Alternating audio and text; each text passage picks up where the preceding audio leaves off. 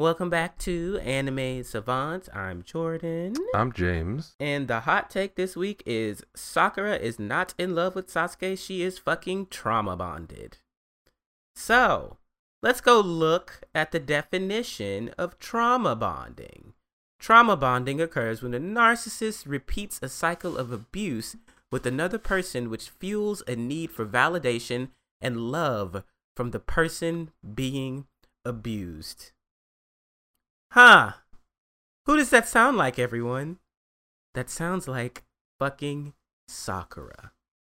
The reason why I wanted to make this a hot take is because y'all glorify her a lot, and I think that the character is not written very well compared to a lot of the other women in the show. You know, I'll give Tsunade her props. Seems like he kind of actually tried with her a little bit and then threw it to the wayside. But Sakura's been there the entire time. The power-ups kind of went out the fucking window after the Sasori fight. But the whole love thing, I have just never liked Sakura and Sasuke being together. And I especially didn't like it in Boruto, because it just didn't make sense to me. And then once I learned about trauma bonding, I learned, oh, okay, so Sasuke's a narcissist, which, I mean, we all know that. But for her to be trying so hard and to simply be paid dust consistently, it's just pitiful to watch. And I don't know, like, maybe some guys like to see that shit, basically to like, oh no, or maybe it like played on a lot of people's fantasies where it's just like, yeah, I can act however the fuck I want and I'm gonna have a girl that's gonna want me no matter what. No, that's sadly, actually, that does happen in real life sometimes, but that's not healthy. That's not healthy. That's not a healthy relationship. And Naruto's not the darkest thing in the world, but I feel like that's one of those things where it's just like, bro, do you even know what you're like promoting right now? You know how many like impressionable young minds are gonna like lean onto this shit and be like, oh, okay, well, my first exposure to sex was porn and my first exposure to relationships is this. So girls are gonna do this. They're just gonna put up with my bullshit. No, they're not gonna put up with your bullshit. Sakura's crazy. Sasuke's an asshole. And I mean, yeah. Like, yeah. Well, I mean, I feel like this plays into a lot of what Kishimoto has said over the years about both Sakura as a character, his ability to write women in general, fan reaction to her and other women on the show or in the manga. And, you know, like, you know, his statement was always, you know, I tried to write her as a relatable, air quotes, normal girl. And so this was his idea of what, you know, a real person might do, say, react in certain situations. She's not perfect, that you know, all the things that readers might latch onto, the narcissism, the trauma bonding, you know, all those things. In one sense, he claims that, like, well, that was purposeful in order to, you know, give her, air quotes, dimensionality. But then, on the other hand, you know, I've also read in multiple places that he's apologized for his lack of ability to really grow female characters on their own throughout the series, and I think Sakura has always suffered from that. You know, that she never really, like, why? We never got a motivation, really. I mean, we've gotten backstory, and we obviously saw her grow throughout the series, but there's never really any deep exploration of why she clung on to Sasuke in particular, so but, you know, in general, like, toxic situations. It never really became, like, the focal point of any later growth or development. When we see her later in life, through Boruto, it's kind of the same thing. I mean, maybe without the edge of, like, the threat of death, but still, I mean, like, dude's gone and she's still basically running the same game, and it doesn't make any sense. So okay, and yeah, and that's another thing that just doesn't make sense to me. It's just like, so now he's doing the exact same shit to you in adulthood, and now you have a child. It's like, you don't want to write her in a positive light, or in some sense, because even so, if he came back and he apologized for that, that's one thing, but at the same time, it's like, but making a character suffer just to give them some kind of like dimensionality is like, it's just, I don't know. It doesn't work for me. It's one of my least favorite relationships in Naruto. And like especially when you compare it to like Hinata in Naruto, that like cooked, like it built up over time. You could see Hinata's like, admiration for him. And then they gave it a whole fucking movie to like pan it out and for them to get together. And it made sense. And these motherfuckers just popped up with the baby and he's still gone. He's clearly, and then that's the thing though, he doesn't even show the child that much affection to the point where the child doesn't even think that it belongs to Sasuke. I mean, he's a bad person. So yeah. That's what's very interesting too, is that there are plenty of characters in the series who are, they're not necessarily antagonists, but by any measure, they're just bad people. And yes, on the one hand, I guess you could say, yeah, it's real life that folks are like this, and what are you gonna do? But I always try to believe that an author or an artist is trying to say something when they make a certain decision. Even say something without saying something, right? Like if you decide not to highlight a character or not to provide them any growth or not to, focus and teach the audience, something through, their relationships and their arc. If you're really not trying, then that also says a lot about, the values that are there. And I think that's always been the problem, is that in the initial draft of whatever Naruto was going to be, she was going to have a pretty significant role, because she was one of the initial three, right? And I could imagine a world where her character was given as much attention and a much direction that wasn't so like myopically focused on a different character's story arc, that we could have gotten something interesting. But it just didn't happen. It seemed like he was trying at the beginning of Shippuden, where like she trains with Tsunade. She has the Sasori fight, and like she becomes a little bit more prominent in the storyline, especially when it comes to like Naruto and Sasuke. But I felt like all of that growth potential was thrown out the moment that she didn't like act on killing Sasuke at the summit. I kind of just felt like all that character development was for No, and then after she failed to kill him, she kind of just like disappeared from the storyline completely. And I was just like, so wait, so you started to build her up, and then you gave her a defining moment that would have been amazing, even if she didn't kill him. Even if she had just acted on hurting him, it would have done wonders for her character. And she still didn't do it. And I was like, well, what's the end goal here? Because it just seems like she's trauma bonded, and I'm tired of seeing this suffering. Like, this is like unnecessary suffering for the character, and also I'm tired of it. And I don't want to say that it's lazy. I'm just like, bruh, bring in another woman, bring in another girl, and like stop this. Kill her. Even kill her. I would have been fine if she died. Right. Well, I mean, it also just doesn't make sense. Her character is a tsundere, and throughout the course of the series, she's shown very little, hesitation to use violence recklessly to lash out when she's feeling strongly about a particular situation or about a particular character. I mean, like that, it is within her character to attack Sasuke at the summit. Yes, it's actually perfectly within that character, and the fact that it doesn't happen is actually violates a lot of the rules that have been set up for how we're supposed to understand her. That's one end. Then the other end, which is even more egregious, is that what was her motivation for the first, for the entire series? Her motivation was, I don't feel like I'm useful. How do I become useful?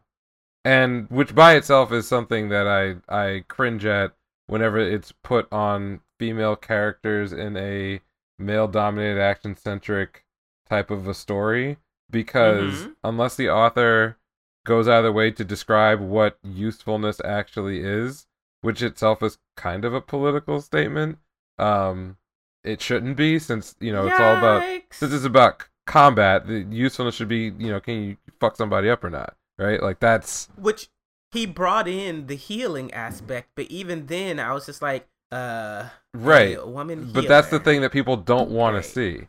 So Yeah. by setting up that dynamic initially where her whole character struggle is built around unrequited love for another character and a feeling of inadequacy, if you don't pay off either one of those, then and it's deliberate and you've got a long time to do it, um I can't really see how you can call her anything but a failed character, and that means anything around her is a failure.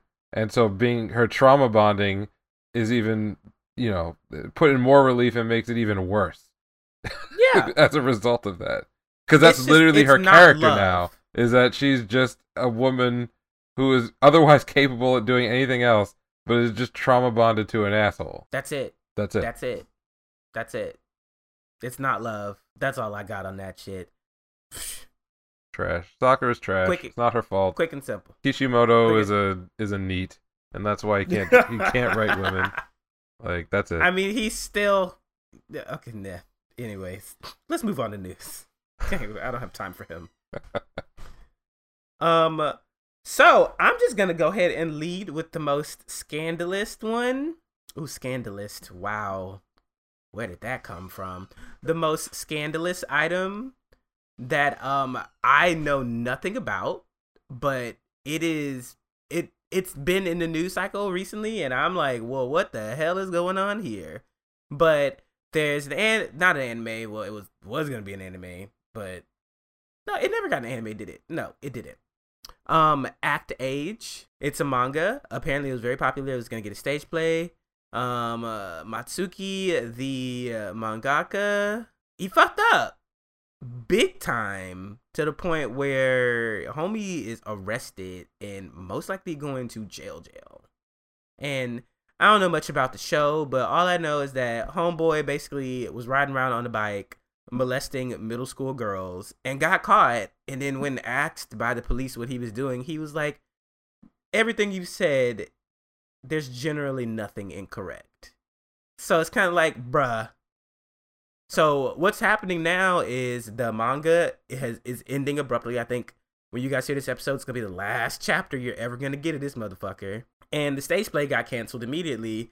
And it's just weird. It's just weird. And it's also kind of sad to see like something that was like gaining traction and popularity just like come falling down. Because then you think about all the people who were involved with it, like the editors, the publishers, the actors who had already made contracts and booked and missed out on other opportunities, the seiyus who were probably in discussions for like being part of the anime cast, like all that shit's falling apart. People losing their jobs because someone wanted to grope middle school girls. Yikes. So yeah, and then not along the same lines, but the other bigger piece of news that I've noticed this week is AT&T is really trying to hustle Crunchyroll out here to other people. They did an asking price of 1.5 billion, which holy shit, okay, to Sony, and Sony declined that shit, and then they dropped it down to 1 billion, and now they're shopping it around to other places. This kind of came as a surprise to me because I've seen Crunchyroll like doing the damn thing. They got 3 million subscribers. They have the Crunchyroll Expo. They're always at these anime cons with all the fucking gear. They're doing limited merchandise with Megan Thee Stallion. They're stepping up their social media game and engagement. Like, it's really fucking, they're like on their shit, and it's just like, but AT&T owns them and they're not on their shit. They're apparently in a shit ton of debt. And so it's kind of just like, damn, is this going to really fuck up like the come up for Crunchyroll? Because I would hope it wouldn't, but yeah, my assumption is it probably would not. I forget what Crunchyroll sold for in its sort of first round, but the valuation from AT&T, which may have been a little high for Sony, is not really that much higher than what it'll probably sell for in the end. I noted that in the stories, at least that I saw around it, that outside analysts said that Crunchyroll could probably value its subscribers at around $300 to $400 per subscriber, and given that they've been able to increase that count, the paid side anyway, year over, to 3 million, means that they've got a pretty solid operating revenue, and it's not something that's shrinking. And if anything, over the last year, they've added to their value by producing more and more original content that they own, at least partial rights or distribution rights to. So that gives it a library that goes outside of its licensing. I know that's like the boring money talk, but from a service point of view, it's extremely valuable. So I'm less concerned about the future of the platform. Mostly, this is just, it seems like this is driven by AT&T being under tremendous pressure to bring down its own debt, and it's not as if the partnerships that Crunchyroll has right now with other media companies like HBO or anything else are in any danger of being altered or dropped just because they get a new owner, unless it's someone like NBC Universal, who would probably want to fold a lot of their content into their upcoming web platform. But I doubt that that's going to happen because NBC, I think, is also struggling with some debt, and they're launching Peacock and all this other stuff. So I think it's actually more of like a seller's market, and Crunchyroll will be fine. Okay. What else do I have? Oh, so I got some words for Netflix, because this news is annoying, and it's not official news, but basically the rumor mill has started to spin about the Avatar live action adaptation that we are supposed to be excited about, because they brought the actual creators back to have full creative discretion, or oversight. And they left the show this past week. And for a little while, it was kind of just like, why'd they leave the show? And people were joking about it. But then slowly and surely, one after another, people were basically like, I've heard reports. And no one's spoken on it explicitly. Like, the creators themselves didn't say, we left because of it. They were just like, we're no longer a part of that. So whatever they release, it does not represent us. And it's kind of just like, well, damn. But Netflix basically wanted a majority white cast. I've also heard they wanted to add another character to the core Avatar group, and then they wanted to age everyone up because they wanted to add on more mature themes, including sex. Oh, but why? So why? I just want to say this is so unnecessary. All you have to do is follow the plot that you were already given and just do it in live action. Why are you fiddling with this shit? Also, Netflix is fucking notorious for whitewashing shit on the regular. And if you're not whitewashing it, you're giving us a trailer with a dark-skinned black character, and then you're premiering it with a light-skinned or fair-skinned person. You do it all the time. You did it with the little black boy show. We get it, okay? We get it. It's just another form of the bullshit that's going on. But the thing that gets me is that we've been through this before. The first M. Night Shyamalan's movie needs to disappear. He needs to go to jail, to be honest, for that first Avatar movie. He needs to go to jail. But if that's not a lesson in literally angering an entire fan base to the point where they actively shit on a movie every day, you can find the original movie, you can find hate for that original movie every fucking day. That's how bad it is. Why would you start to go down the same path? I have a lot of feelings about this. Do they think that, we're going to do the same thing, but we're going to do it better, and our way is going to be better because our way of whitewashing is better? No. I know. The entire purpose of the show is because it is set in that particular culture. There's a specific culture they are pulling these characters from, and they're honoring that shit. And they want to hire people who represent those cultures. And by you wanting to push popular white actors onto people, it's just bullshit. And you can guaranteed, I'm pretty sure it's still going to be popular because people are going to hate watch it, and they're going to shit on it, and then they're going to mean the shit out of it. And Netflix is going to get their life because they're still going to make money from it. Yeah. I mean, and it just fucking sucks for the creators, because I want those two creators to make something else. Like the Dragon Prince. The Dragon Prince is great. I like it. It gets better every single season, and they've already approved it for like all 7 books or 8 books or whatever. That's great. They left them alone, but you also have like, you know, your white lead, and there's a colorful cast of like people from different cultures. Gay culture is like seamlessly integrated throughout the whole thing, and you get your action and you get your fantasy. It's great. Why can't you just let them do the same thing with this? What's the problem? What's not clicking? I mean, I have a very complicated relationship personally with Avatar. I love it as a series. Just is it Korra? We don't have to get into specifically, because I want to focus a little bit more on this live action effort by Netflix. But I will say that as a series, it does so many good things, creatively, artistically. Whether or not you agree with some of those things, I'm open to interpretation. I'm not a big fan of Legend of Korra, but that's fine. I wouldn't necessarily say it's like, you know, objectively a terrible show, but it didn't work for me in a variety of ways, and maybe we'll explore that at another time. But the key, I think, for Netflix is that you have to ask at a very high level why you're bringing this project to life in the first place. Hypothetically, because it's a valuable IP. And an IP is valuable when it's got a lot of fans who are willing to pay money, put their eyeballs on something, put their time into something. Like that's where its value comes from.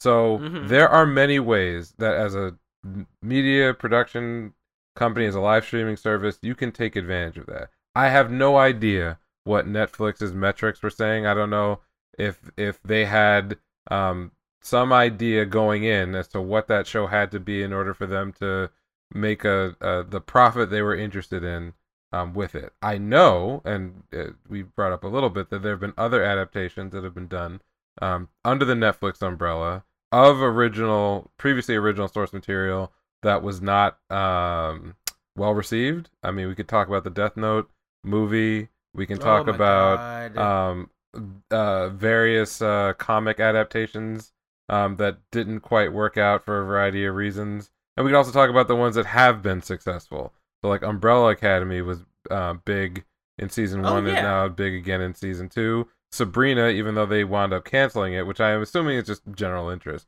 was actually a pretty good show. And then they had is it Sunnydale or something like that? Or I'm not a big Netflix watcher, to be honest. Whatever. But the point is that from just from a production point of view, you bring in the Avatar IP and you bring in the original creators, presumably because you want to recapture whatever the main audience is, air quotes, hungry for. And that's more Avatar stuff that feels like and looks like and sounds like the Avatar stuff they like.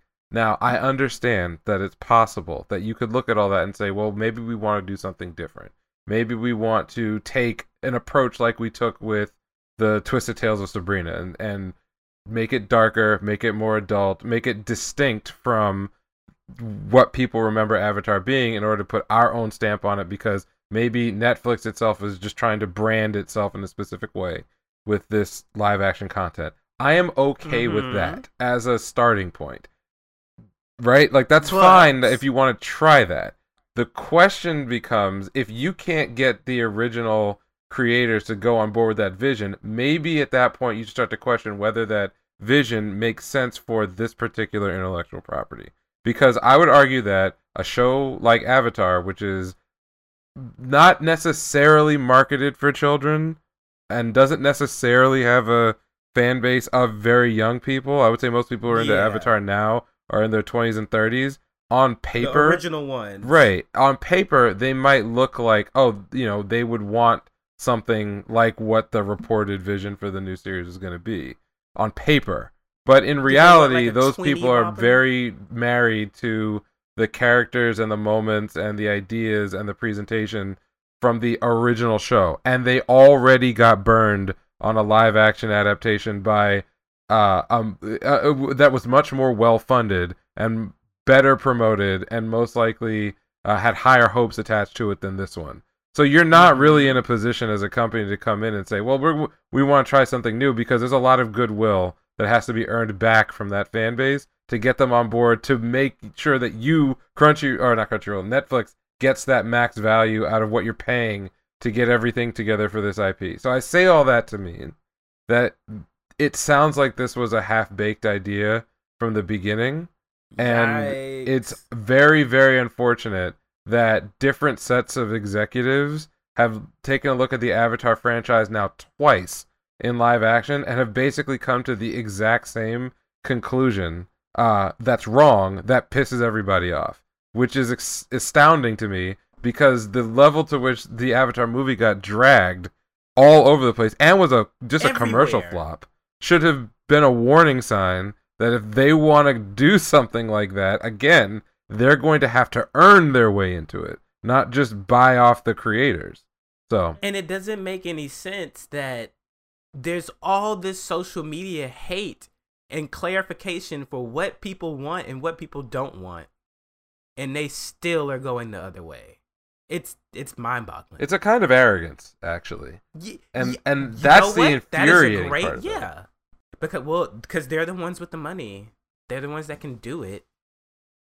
And again, I'm not even saying that it can't be done at all. I can totally see a reimagined version of the Avatar world in live action with older actors, with a slightly less diverse cast, and maybe a storyline that's focused on a particular area. Right? I can see all these things, and I can even see adding adult themes. But I could see that if it were added with like a side story. Right. And but my big but is you have to carry your audience into that experience. There's no way around it. This is not an original work. This is an existing intellectual property with a very large, very vocal, and very dedicated fan base. You have to, as the producer, you got to bring them into this new vision that you've got. And when you lose the original creators, you're not just losing some noisy, annoying people who are telling you all the things you can't do.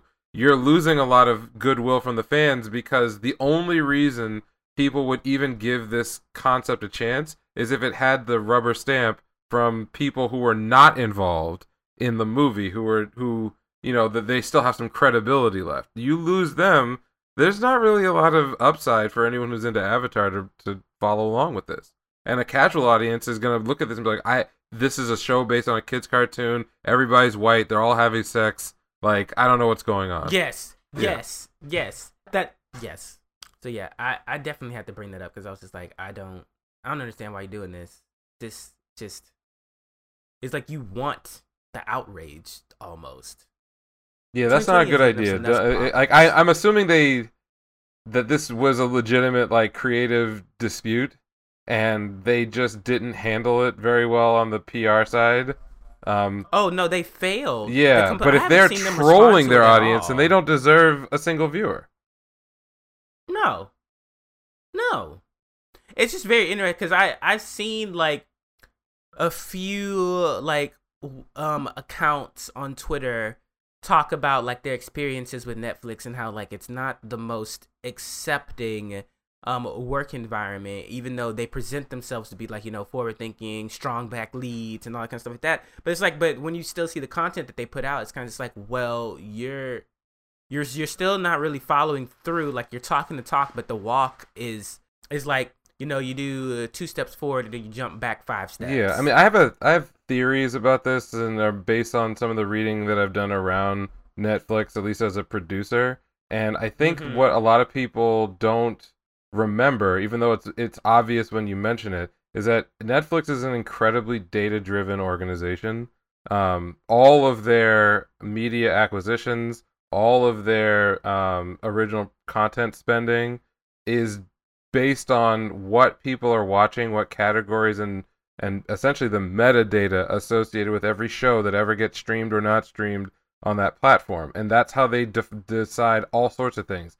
For example, it's how they decide budgets. It's how they decide offers to either individual creators or for licensed material. It's also how they put walls around the creative expression on a lot of their own native titles, because what will happen is they'll say, okay, we're paying X amount of dollars for a show that is going to target people who like to watch horror and fantasy. They're between the ages of 16 and 35, and they've got the following interests, and they just list them down because that's their thing. So if you are a creator and they've greenlit you for a show that goes into that slot with that budget, as long as you're inside of those rails, you're going to have an amazing experience where you'll feel like you can do anything. But if you're someone who may want to go off the beaten path, or your production goes off in such a way that you want to do that, all of a sudden you hit a lot of very, very hard walls where they will tell you, no, we are not paying for this thing or that thing. These are the ideas that we want here because we are targeting this audience very specifically. And I've heard this story from, folks who I know who are involved in some Netflix-related either production or development. I've read this in articles that this is a problem. It's something that came up even when Netflix was buying up comedy specials. I mean, everyone's familiar with Monique, but there were a lot of other comedians who did, in fact, get the bag from Netflix. But part of the reason they got what they got was because, Netflix has a very specific way of valuing its minutes of content. So I can imagine a situation where they looked at Avatar and said, ooh, we can get this IP for X amount of dollars, but the show has to be something that is like, I don't know, people who watched Kingdom or people who watched some of the other things that are already on there, and that fixed their budget. That also fixed the creative vision. And so when the original producers and writers got in there and said, okay, well, we want to make a story about the original story, so let's get the kids in, let's get everything else. And the Netflix bosses said, no, this is what we paid for, a dark reimagining that's aged up, and et cetera, and that it didn't work for them. But like that process is something that is hidden from most people, and it's not necessarily something that gets a lot of daylight even in media, because most people are like either marveling over how much money Netflix is spending on stuff, or when they have a hit, like, the creators will all be wheeled out there like, oh, we can do whatever we wanted, it's a great environment, and it probably is, so long as you're doing what Netflix is telling you to do. Fuck them, man. This isn't what's supposed to happen, but okay. What else do you have? The note I have for this week comes from an article that was published in It Media about a week or two ago, from a anime analyst in Japan named Tadashi Sudo. He was talking about the idea that Japanese animation in Japan may be suffering from something called Galapagos syndrome. Galapagos syndrome is just like a broad term that covers like any kind of product or idea that's created and built up in an isolated way, sort of away from either like foreign influences or a global market. And the result is something that might be very marketable inside of that culture or that country, but is very difficult to export because it's just so foreign and different from what a foreigner might expect. Besides anime, one of the more interesting stories that sort of is in the same vein is around Japanese wireless like handsets and phones going from like the late 90s to the mid 2000s. I know that when I was growing up, I'd always hear these stories about how, Japan is like 20 years in the future, because while we were messing around with like flip phones and razors, they already had video chat and immersive web applications and everything else. The problem is that you couldn't bring over a Japanese phone because they literally didn't even run on the same kind of network technology that existed in the United States. So if you saw like a cool Docomoco phone, it was only ever going to work in Japan, and all the features that made it interesting were things that were developed in a silo. And while they were ahead of their time, 10, 15 years ago, they were very quickly then surpassed once foreign countries did their own thing and made it work in a way that appealed to global audiences. So, we were all wowed by the iPhone, and eventually every phone became some version of an iPhone. Yeah. But for a while, if you compared an iPhone to what they had in Japan, the iPhone was trash. In fact, if you tried to bring an iPhone into Japan, you had a hell of a time getting the thing to work because the cell networks ran all the. It's a longer story. Like the cell companies over there, they all had their own unique data infrastructure, so you couldn't even bring phones between companies. Like it was crazy. But oh my god. But this particular author was talking about Japanese anime as an industry, and one of the things that he noted is that anime broadly has been in a boom worldwide for at least the last 10 years, 10 or 12 years. Absolutely. We just talked about Crunchyroll being valued at $1 billion. At the same time, Funimation had to shut down a big part of their web streaming service a couple of years ago. I mean, they still have a platform, but it's nowhere near as robust as it once was. You hear constantly every year stories about studios being very successful, having projects that are massively popular and generate tons of money, and then they are on the brink of collapse because they had no cut of the actual proceeds from merch and broadcast and everything else. You go down another level and you look at some of the helper studios, the ones that do like in between work or just clean up, and a big part of the ecosystem of actually making anime. I mean, in those studios, life is hell for the people who work there. The wages are really low. I remember a year or two ago that project that folks were promoting a lot about. I think it was actually through Crunchyroll. It was last year, that like anime dorm project where they were literally soliciting money from people to like help pay the living expenses of animators and production staff because life was just so hard and they weren't making any money. I mean, that's crazy. Jesus, at the same time that globally as an art form, it's exploding. And so part of this was this article was wondering aloud and also looking at some data to figure out what is going on outside of Japan with anime as a industry. So other countries producing original content that either borrows from anime themes or is almost indistinguishable, to errors and controversies surrounding exported anime that hit cultural sensitivities or other things that limited the ultimate appeal or success of the show. So they brought up the original JoJo OVA, where there was a scene where Dio was just reading from a Quran, and the association of like a vampiric villain, studying those texts while we were in the midst of a war on terror, just generated a lot of heat for the publisher. I think it was Shueisha. There's other times when like just depictions of characters or depictions of places that are added as an attempt to diversify the series that they're involved in, or to add a new flavor. Unfortunately, those depictions may also suffer from just a lack of cultural sensitivity or even understanding, and that's because a lot of the people involved are all Japanese, and they bring with them, either their level of education or their level of sensitivity, and a lot of it could have just been avoided by having more foreign staff, more foreign partners as a component of the design and development of anime. And his sort of final point was that doing this and integrating more of this global talent that's grown up in the last 10 years not only will protect the industry from making mistakes, but it'll also chip away at some of the big financial problems that a lot of these studios have by just sticking with a Japanese model. And so I felt like this article and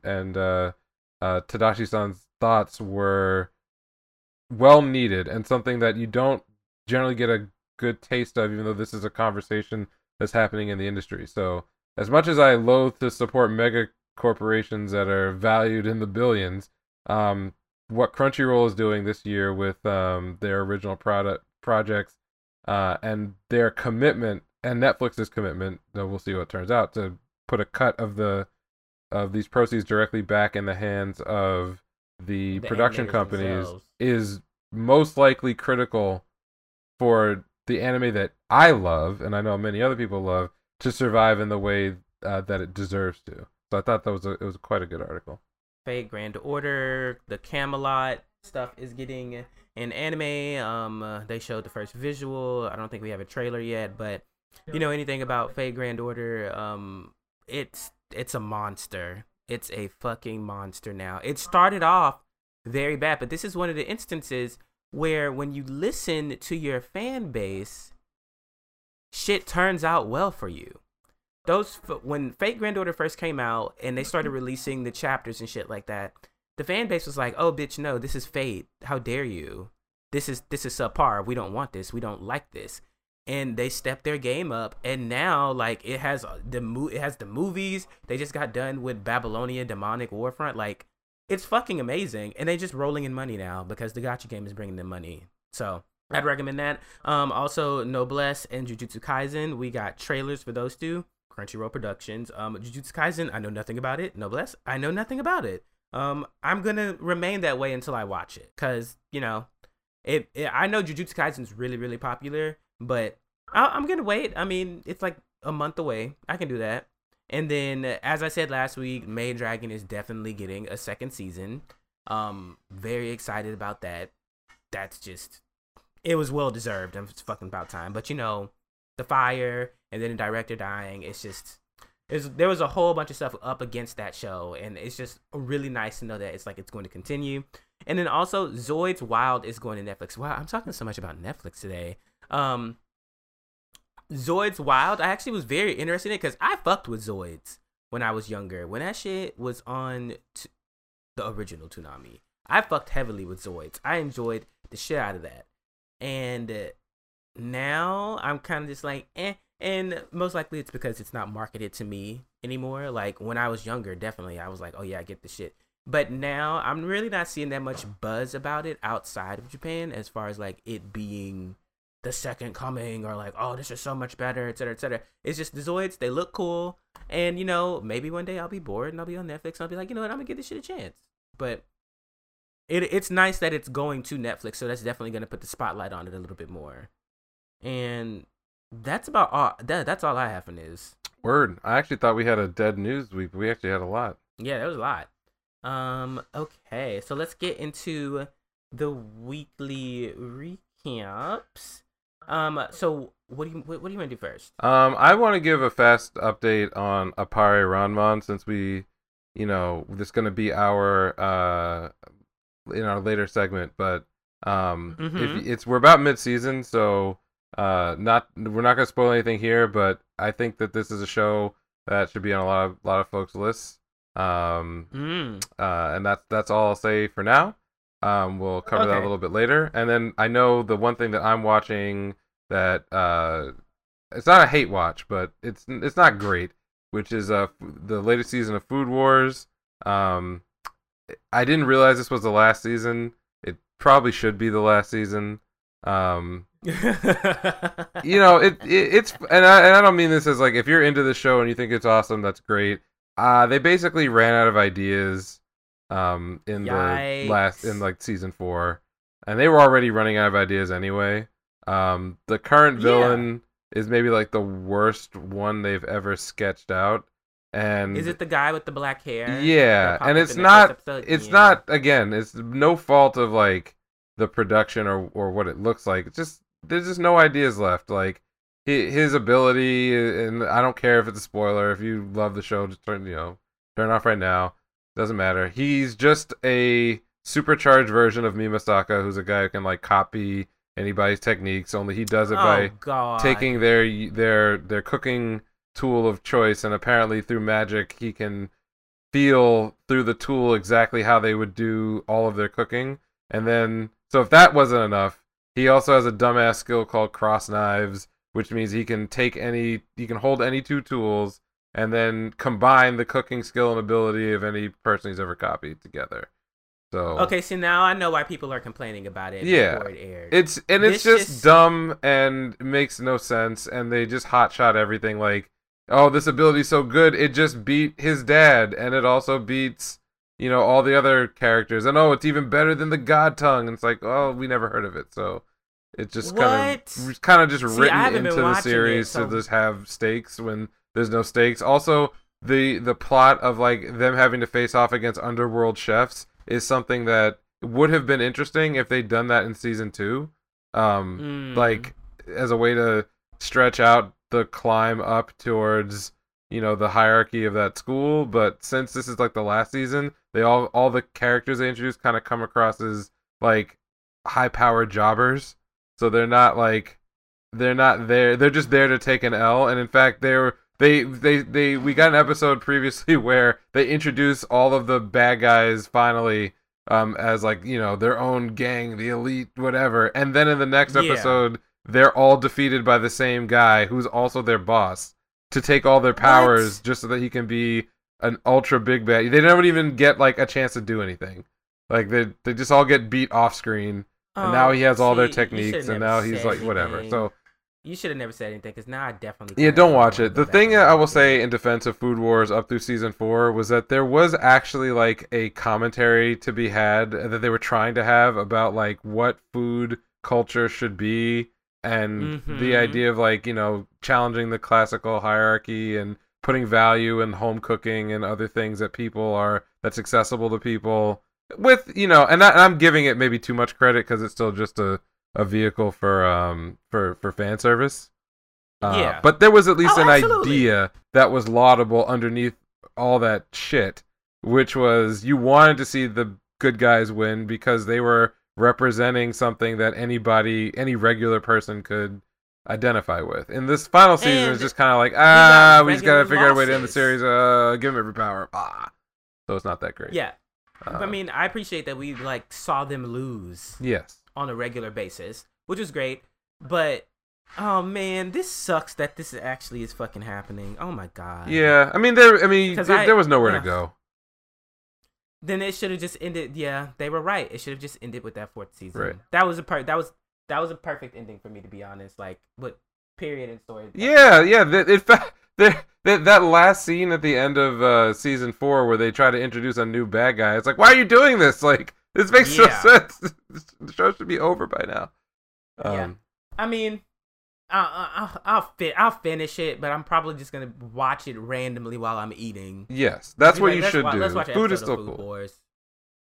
Like, and then just go about my business. Ugh. This is so disappointing. Yeah. No. And then for all I just talked about Food Wars, I'm going to try to get through the rest of this stuff a little bit faster, even though it's much better. So, Fire Force, I think it was this episode 6 for season 2. Okay. I really like this episode. Yes. Great episode. I really like it. Basically, it's slowly starting to like pull back the veil on the bigger shit that's going on. And I'm here for it. Like I love this shit. I liked seeing. Oh fuck! Did I forget his name? Ogun. Oh my god! I forgot. I got you. Don't worry. Oh my god! How could I? I loved seeing Ogun get on that fucking He's like a surfboard. Fireboard, whatever. The way that he used his spears as a propellant, I was like, oh, I like this nigga. This is some cool shit. Yeah, Ogun needs more screen time. He's just a cool character. Yeah. And he's not like... I wish they would kind of... I don't know. It's funny because he fits right in, but you realize when you think about it, you've only really seen him in like 3 or 4 episodes total. Yeah, he hasn't really done much, but the way that they shined a light on like Shinra and Arthur's like friendship during the academy, it made me think that like, oh, he's probably eventually gonna get lent to the 8th permanently, like Tamaki, and become like, not a titular character, but like a prominent supporting character. And I don't see anything of that. And it could still come because I don't read the manga, so it's like, man, it's whatever. But I definitely would like to see more. Also, the introduction of like talking animals, I was like, where are we going here? Yeah. Hold on. What's going on? But the fact that it's not all of them, it's specific ones. And then I also noticed that the crow and the mole, they have like the that like dark cloth around them. It looks very similar to that person in the opening that has like that everything is covered in like that black drape except for their face. And then they also showed up in the preview. So I'm like, does this person have something to do with it? But then the preview itself is what got me so excited, because it started talking about people from another world, and I was like, here we go. Here we go. Yeah, so it's funny because when you think back about this episode, and you start to go through each thing, you realize just how much world building they were able to get into 20 minutes. You're on a new continent, so we know that now the world exists beyond the borders of just world map. Tokyo. You see the world map. They start, the gas, that's making everyone go crazy. Continent. You got new characters. You got talking animals. You got like giant monsters now. The snakes that look like onyxes from Pokemon. Oh my god! You have the revelation that like out in the rest of the world, it may be that everyone is just an infernal. And that shot at night of like all the bodies burning. Oh my god! Them realizing that like it's whatever they've been doing is just not gonna cut it. Like this is really bad. The reveal of the second or maybe the first Amaterasu it's plant. not just gonna be solved in Tokyo. Right, exactly. So there was a lot that happened in this episode. It covers a lot of ground and it opens up a lot of possibilities. That Amaterasu reveal got my ass. Like, I didn't see it coming. I did not see that coming. I was just like, hold up, wait a second, what's going on? So I felt like that was really cool. So it gets a nice thumbs up in my book. Good progression. We're gonna get a lot of cool stuff this season. Yes, very cool progression. I love it. It was a really good episode. Next one on my list is God of High School. Meh. Yeah. It was a meh for me. I know it had to. I know the episode had to happen. As far as just like transitioning between the tournaments and like giving them some downtime. The ending definitely a lot of shit started happening. I think within the last like 7 minutes to 5 minutes of the episode, to the point where I was like, wait, what? Hold on, what? Okay, oh, okay, next week. Right. Okay, got it. We got the Ymira fight in the beginning. I think that was the other. Mm-hmm. Which I mean was over yet, and then I was kind of wondering because I know that you spoke on this last week about the jiu-jitsu fighter, and I was like, oh well, maybe this will be the moment where they like showcase or explain like jiu-jitsu or the fighting style and like how Ymira overcomes it. And no, she just smacks him in the fuck. She gets a hit on the head, and that's it. Yeah, I'm really gonna double down on the comments I made last week, which is I get that it seems Crunchyroll's approach for these manhwas is to chunk like 50 to 100 chapters into 13 episodes, and sometimes this works. I think this is a mistake for God of High School. I think this is actually a tremendous error, and it's hurting the series. It is not bad by any means. It's still very ambitious, and it is a series where the story is not necessarily the strong point, as we see in this episode, because there's a whole lot of exposition, a whole lot of new characters get thrown at you, a whole lot of character deaths. We got the naming of the enemy faction. We got a flashback for Jin Tai Jin.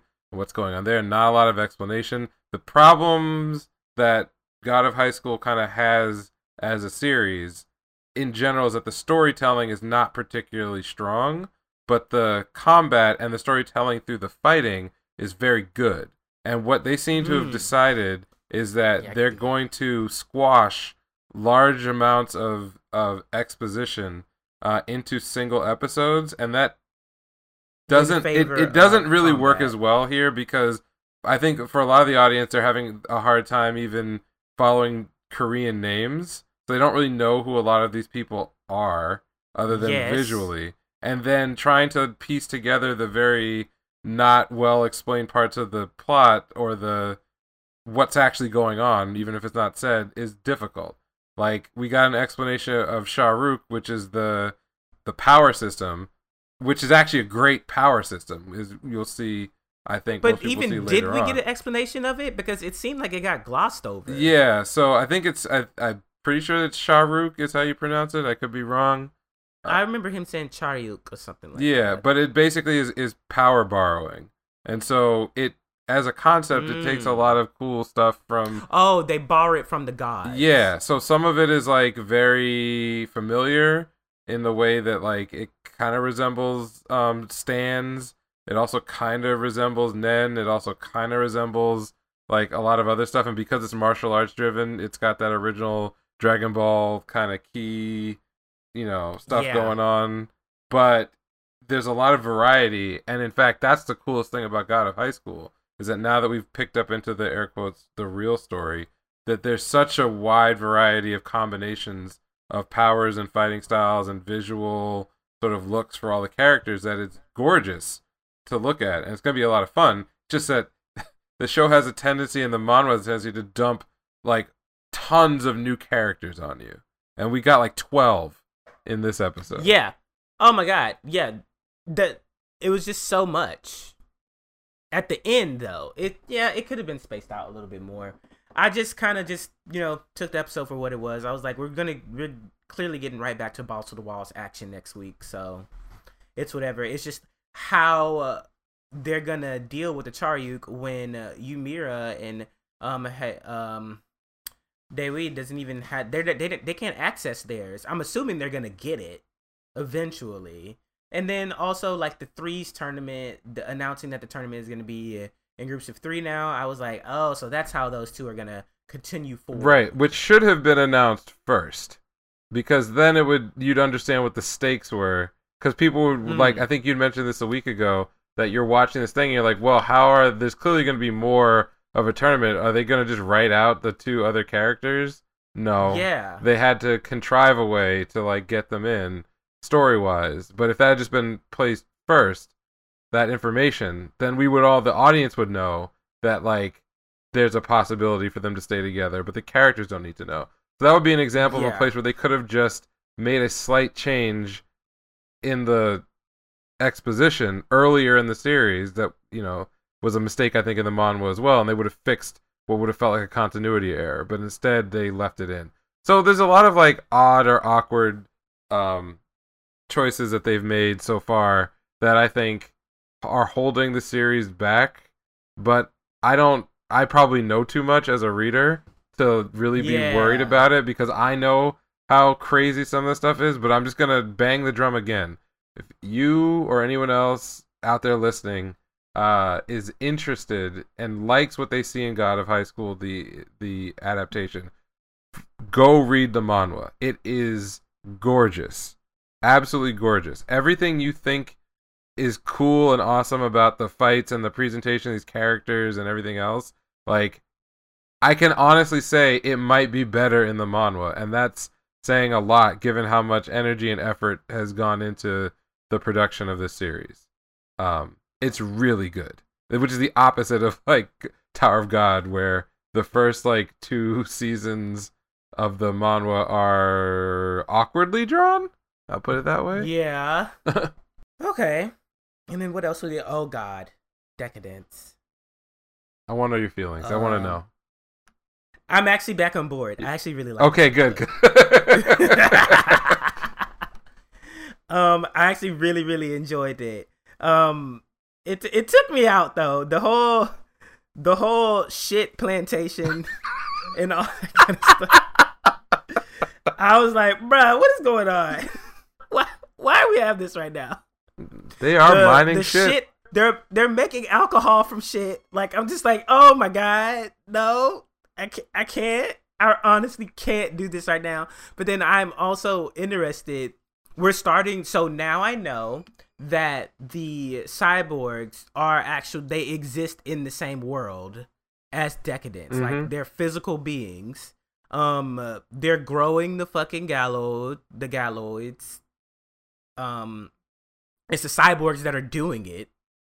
So that's another weird thing where I'm just like, what's going on? So I'm basically thinking like it's like an AI apocalypse where like the cyborgs gain too much autonomy, and they were like, all right, get these humans the fuck out of here. We're gonna run this shit. We're gonna entertain ourselves, or something to that sort.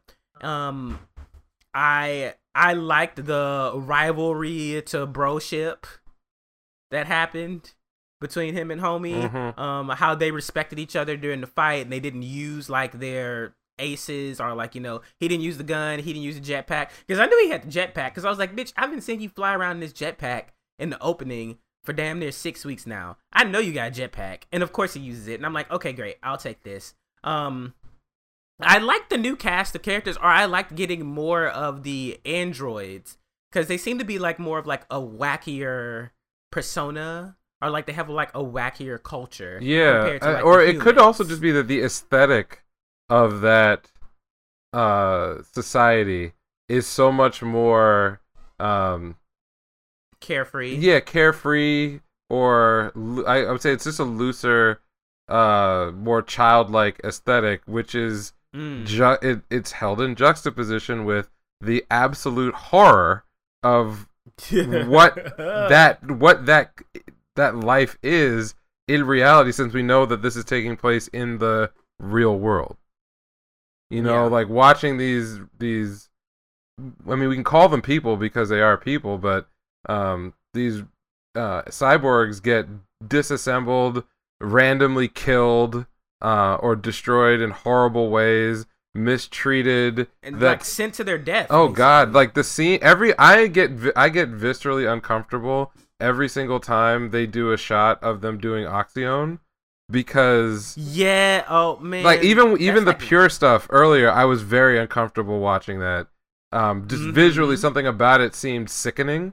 You know, like they put all these bright lights and they're like, you know, the frothing at the mouth, and they're in ecstasy, but it also feels like, you know. So that's the thing that gets me though. So the Oxyon is coming from the Galloids, right? The Gatl, yeah. The Gatls. Ugh, yeah. It's coming from them.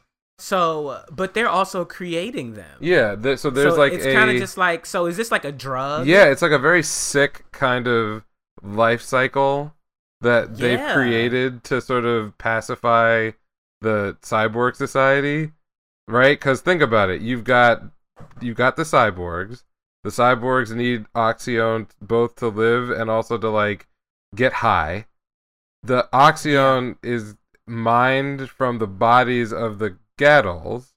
The Gatls are hunted in the game, which itself is also a way to like keep control over the rest of society, because it's the thing that they all look forward to. There's that scene of that cyborg like who's clearly like lost faculties, and they're just dreaming about like, I want to get back and play Decadence. And he's like losing his mind.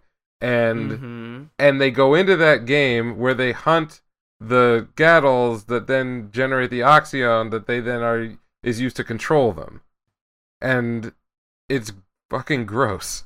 Like everything about it is unappealing, and I think it's deliberate. Like I said this back when we started reviewing about like that fountain of green blood coming out just looked awful, and not in the way of like, I watched people and the humans are living around, right? Like when the flood of it comes in and you realize it's just like juices from these dead creatures, and you're just like, oh, what is going on? So the fact that this is the first time we see like the full life cycle, including that they mine stuff out of the shit. Yeah, so and then what is that? Well, that's clearly like just lower quality stuff, and they may use that to actually create the Gatls themselves. Like the high quality stuff they shoot up, and then the low quality stuff goes into the reprocessing plant. The shooting up process, it's like if they sent them down there to die, it's like, wouldn't it be better for them to not give them any of the Oxyon at all? Or it's like they're purposefully giving them that diluted Oxyon because they want them to suffer until their death. Yeah. It's just like, this is... Well, they want to get labor out of them until they fall apart, because they clearly don't care about protecting them from anything, since they can easily just get crushed, go insane. Like, yeah. So there's a lot going on in that sort of depiction. And this is the thing that I was commenting on when we first started the series, that you can go for some very high concept commentary about the real world, our real world, through a show, and you can make, very complex arguments, or you can make very simple arguments, but then the presentation and the reveals and the characterization has to be able to stand up underneath that argument and support it. It has to be strong. Because if any of those things don't work, for example, if the character of Kaburagi is not sympathetic, or the explanation of the structure of the society has big old holes in it that can't be explained by what we see in the show, like why do things happen and why are people making the decisions that they're making, then the whole thing can fail, and it will you still will have tried to do something interesting, but it'll just be a failed project. What I appreciate is that, at least as far as we've gotten so far in the series, they have layered more and more intrigue into the story and more depth into all of the characters as well as the world building. But they're still essentially making the same very direct argument that they were at the second episode about the sort of corrupt nature of authoritarian culture and a society that needs to be reawakened or refreshed, and the way to do that is through people, or they call them bugs, but what aberrant behavior is actually something that's very important, because the cyborg culture is a dead culture. They're just stuck in a loop where it's never going to change. It's never going to change. It's never going to evolve, and it's corroding from the inside, as we see, because they keep getting more and more of these bugs and whatever's happening that's breaking the system. And they're missing bugs. Right. Whatever is breaking the system, the implication of this show is that is a natural outcome of living, breathing, free thinking people existing. So I like where they're going with it. I think that they're trying for something a more high concept. They're not taking it too seriously, because there's half of the show full of these Disney or Warner Brothers 1950 style cartoon characters that are in some ways the emotional center of the show. So it's silly on its face in presentation, but the more you think about it, the more horrified you have to be at this. This world is not a good world. And I remember saying that when I first started. When we first started watching this, I was just like, I have a feeling this is gonna get really, really fucked up, and it's heading down that path. It's already super fucked. The last thing I'll say I still think there's gonna be something fucked for the humans. Yeah, we'll get there. I'm sure we'll get there. I feel like there's something so wrong for the tankers that I'm just gonna be like, bitch. Yeah, no, I'm prepared for something. But I did want to say, to wrap up at least my side of this episode, is that I saw a very interesting, and I don't know if this was deliberate or just by unpleasant accident, there's a big parallel to a lot of the stuff that's going down in the ideas in this episode and what's currently happening with the Uyghur population in China.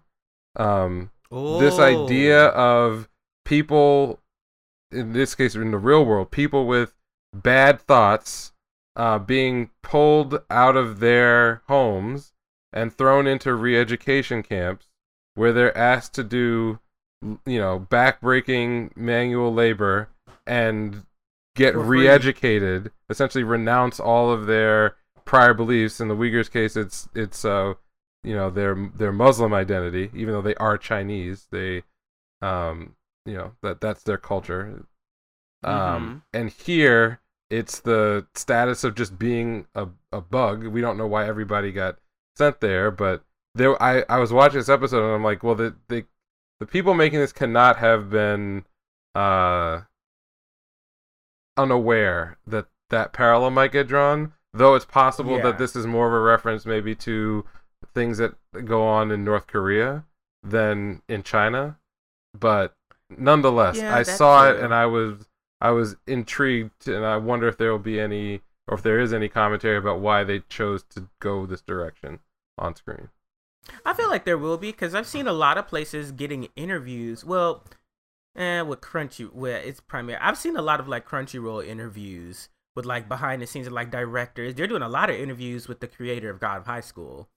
They're all over the homeboy. But if we can get that to be way more of a trend, I feel like we're gonna get those answers eventually, especially with the production staff, because so far that director that we talked about is doing a good job. This seems to be falling on the great side of again, he was also responsible for Mob Psycho 100, so the script for that. So I enjoyed it. I'm definitely looking forward to the future. I can't wait. Oh, quick minor note. The weird sort of junky robot that was making all that alcohol out of all the shit. It's very interesting Uh-huh. that they chose you notice his name was Sarkozy, which is a very unusual name to choose, given that that's the name of the former French prime minister, I believe, Nicolas Sarkozy, who got in big trouble for a variety of scandals. So no, I did not catch that shit. I thought that was interesting. They chose that name. I also thought it was interesting that the big purple gang leader dude, who was like the former elite, Donatello. it was Donatello. I'd forgotten that's what his name was, and then I see like his portrayal here. I'm like, was this purposeful? He's purple. That's all I have on my list. Is there anything else that you were watching this week that? No, not really. Yeah, I don't think I really watched that much of the other stuff. I'm kind of just letting a lot of stuff build up, and then just gonna binge hard and see where it goes from there. And then yeah, like the other stuff is getting their trailers. We're starting to see how the next season is gonna turn out to be. So I'll wait for that, and then who knows? Maybe some of the shows, next season might end up being a flop, and I'll be like, all right, well, I'm gonna watch this shit on a weekly basis. I didn't watch it last season because I don't know what the fuck is this shit this season. I would like to not have anything like the hentai Exros Roars or whatever that shit, or like the Monster Girl Doctor. Not that it's not that people don't enjoy that shit, but it's kind of just like that shit's not for me. So if those kinds of shows tend to dominate, oh, I do have something to tell everyone. Oh, I forgot. The Titan's Bride. Don't watch it. Don't watch it. I'm just telling you right now. Don't watch it. So I did my research, and this should have been part of the first episode. I just keep forgetting to tell you what I found out about it. The studio that is animating Titan's Bride is a hentai studio. That's all I needed to know. That's it. Well, that's it. Don't watch it. Don't watch it. Don't watch it.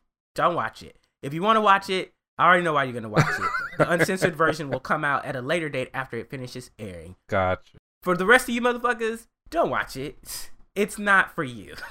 It's literally not for you. And now I understand why it got the adaptation, because I was like, oh. Because after reading it, I'm kind of just like, okay, don't see why this got an adaptation. And then, oh, Hentai Studio is doing, got it. Trying to get that Ichizoku reviewers money. Say less. Ooh, did they make money? That's a good question. I don't know, man. They got canceled or whatever, banned pretty quick, but yeah, they got banned. Did they continue to make episodes, or did they just stop? I don't know. I didn't like pay attention to it after the ban. Me neither. I was like, if they banned it from the television, yeah, bruh, there was a clean version though, right? Theoretically, air quotes. I clean. think they were pressing the boundaries on clean. Oh shoot. Okay. Well. And because technically they're like monsters, but I'm like, okay, but they're monsters with tits. Right. I mean, if it has a vagina, I don't know. Like we know there's still, I don't know what happened to that show. At least we can say that it was queer friendly. I don't. That's a step forward in somebody's book. Okay. I didn't know that. Monster Girls was queer friendly? Yeah, the Ichizoku reviewers was. Oh, see, you know what? I don't need to know anything else about that. I'm not gonna put that in my search history at all. I don't want any of that in there. But yeah, don't watch Titan's Bride unless you know what you're going there for. And now that I've told you this, you know what you're going there for, and it's up to you. I just warned you. I don't want to see people being like, oh, I watched that Titan's Bride show, and you know, no. You were warned. Do you know what this is? Nope. It's done by a hentai studio, and there are no prominent female characters. Yep. You know what you're getting. That's it. That's all you need to know. That's it. It's over. Gotcha. Yeah, that's about it. I'm not watching it myself because I'm just like, bitch, I already read that. I already know what's gonna happen. Next. Don't need it. Okay, all right, and let's go ahead and do 3 with me. This is the Appare Ranman 3 with me, so you should have watched it already for this segment, and if you haven't, then go watch it and then come back and listen to us. So what did you think of it? I really, really, really liked Appare Ranman. It shouldn't be a surprise, at least for me anyway, because when I saw the preview for it, and I actually wound up watching a little bit of the first the first episode before we made our recommend, but I was super excited for just the style. Even the opening that's introducing you to all the characters, sort of like that first 5 minutes, which now, as I know, the first 5 minutes of the first episode is actually a jump ahead to what the events that start out in episode 5. But I think so. It has a very like classical structure, and there are, you know, this particular type of story, the sort of like nationwide or world road race is a classic trope as it is. And as you get through the first 3 episodes and you're starting to meet the various characters in the series, there's a couple of themes that really jumped out at me that made the show more endearing. I think the biggest one is this idea of breaking past whatever the limits in society happen to be. All of the characters that we are introduced to thus far, from Appare to Hototo and all the supporting characters, they all share the same real challenge of being limited in some way, either by society or the past or by their family or by expectations of other people. And it seems as if the story is setting up to use the race as well as the character of Appare, who's someone who clearly does not believe in any of these things, to break out of those barriers and sort of show people that whatever they think their limitations are in life, they can overcome them if they dream hard enough and work hard enough. And I think that's, again, like a very simple theme and one that resonates across time. And that's not even getting to the fact that the show itself looks really good. Yes, the world definitely is very well developed, even though it seems like a temporal mishmash. Because I still am not totally sure, like, in their version of reality, like, when is this supposed to be taking place? But it kind of doesn't matter because it's just cool. It's cool to look at. So, what did you think of it? I really love the art style and the art direction of the show, like, all around. I love the bright colors. I love the character designs. And as far as like the story goes, I'm dialed in, I'm interested, and I also like how different all of the characters are and how the interactions between all of the characters is played up, especially between Appare and the other racers, and how we're basically getting backstory on everyone. It's not just like Appare is trying to fix the car before the race starts. Like, it's slowly building up everyone else before we get into the race, and then it fuels their motivations or their future motivations. So when something happens in the future, I'm gonna be like, oh, that makes absolute sense, as opposed to basically being like, why the fuck did that bitch do that? Like, what's going on? Right, I totally agree. I also think that there's like little in jokes and gags and verbal gags that are there, but they're not overpowering, or they don't really detract. The comedy itself doesn't really detract from the setting. And it's already kind of like a silly series with over-the-top characters and everything else. But one of the things like I noticed was like when we were introduced to Kosame, and then you're very quickly introduced to his sister, and there's this sort of like running joke that I see multiple characters participated, where something happens and then they sort of like something happens that is just very onerous and bothersome, and there's a like verbally they're just sort of like, oh, it is what it is. And they kind of just go along with it, but like different characters do the same joke. Because Kosame did it, or the little sister did it in the first episode when he like leaves with the swords, and then Appare does it, I think, in like episode 3. There's also like just a lot of fun little callbacks. I love seeing series where American culture and American history is reflected back through like the funhouse mirror of another culture and another artists like take on what's going on. So like in the first episode, I noticed that there was a sign in the background that said something like, you know, all the fun from Fort Lauderdale or something like that. I'm like, why would there be a reference to Fort Lauderdale, Florida in this series? Like, so it's just weird stuff. Yeah, I missed that. As far as the comedy goes, I'm already enjoying the dynamic between Kosame and Hototo, especially with like the fish Oh and yeah, that was funny. the running, yeah, like the running gag that like he keeps treating Hototo like a child, and so Hototo keeps taking it out on him in little ways and being petty. And I'm like, now He's that like, you whack, you weak, get out of here. yeah, it's like that's entertaining, and I see what you're talking about, where you're like, it's not the main focus, like it's thrown in there, and I'm like, okay, I can definitely see how this is gonna develop, or not develop, but like I enjoy this, but it also does not take away from the overall thing that's going on right now. Yeah, like there's a level of absurdity that like Kosame's character is probably going to want to be low key my favorite because he's closest to the audience insert because he knows the least about sort of like what's going on and is constantly the one that's being having things explained to him, whether it's like about character motivation or like just generally like how the world works.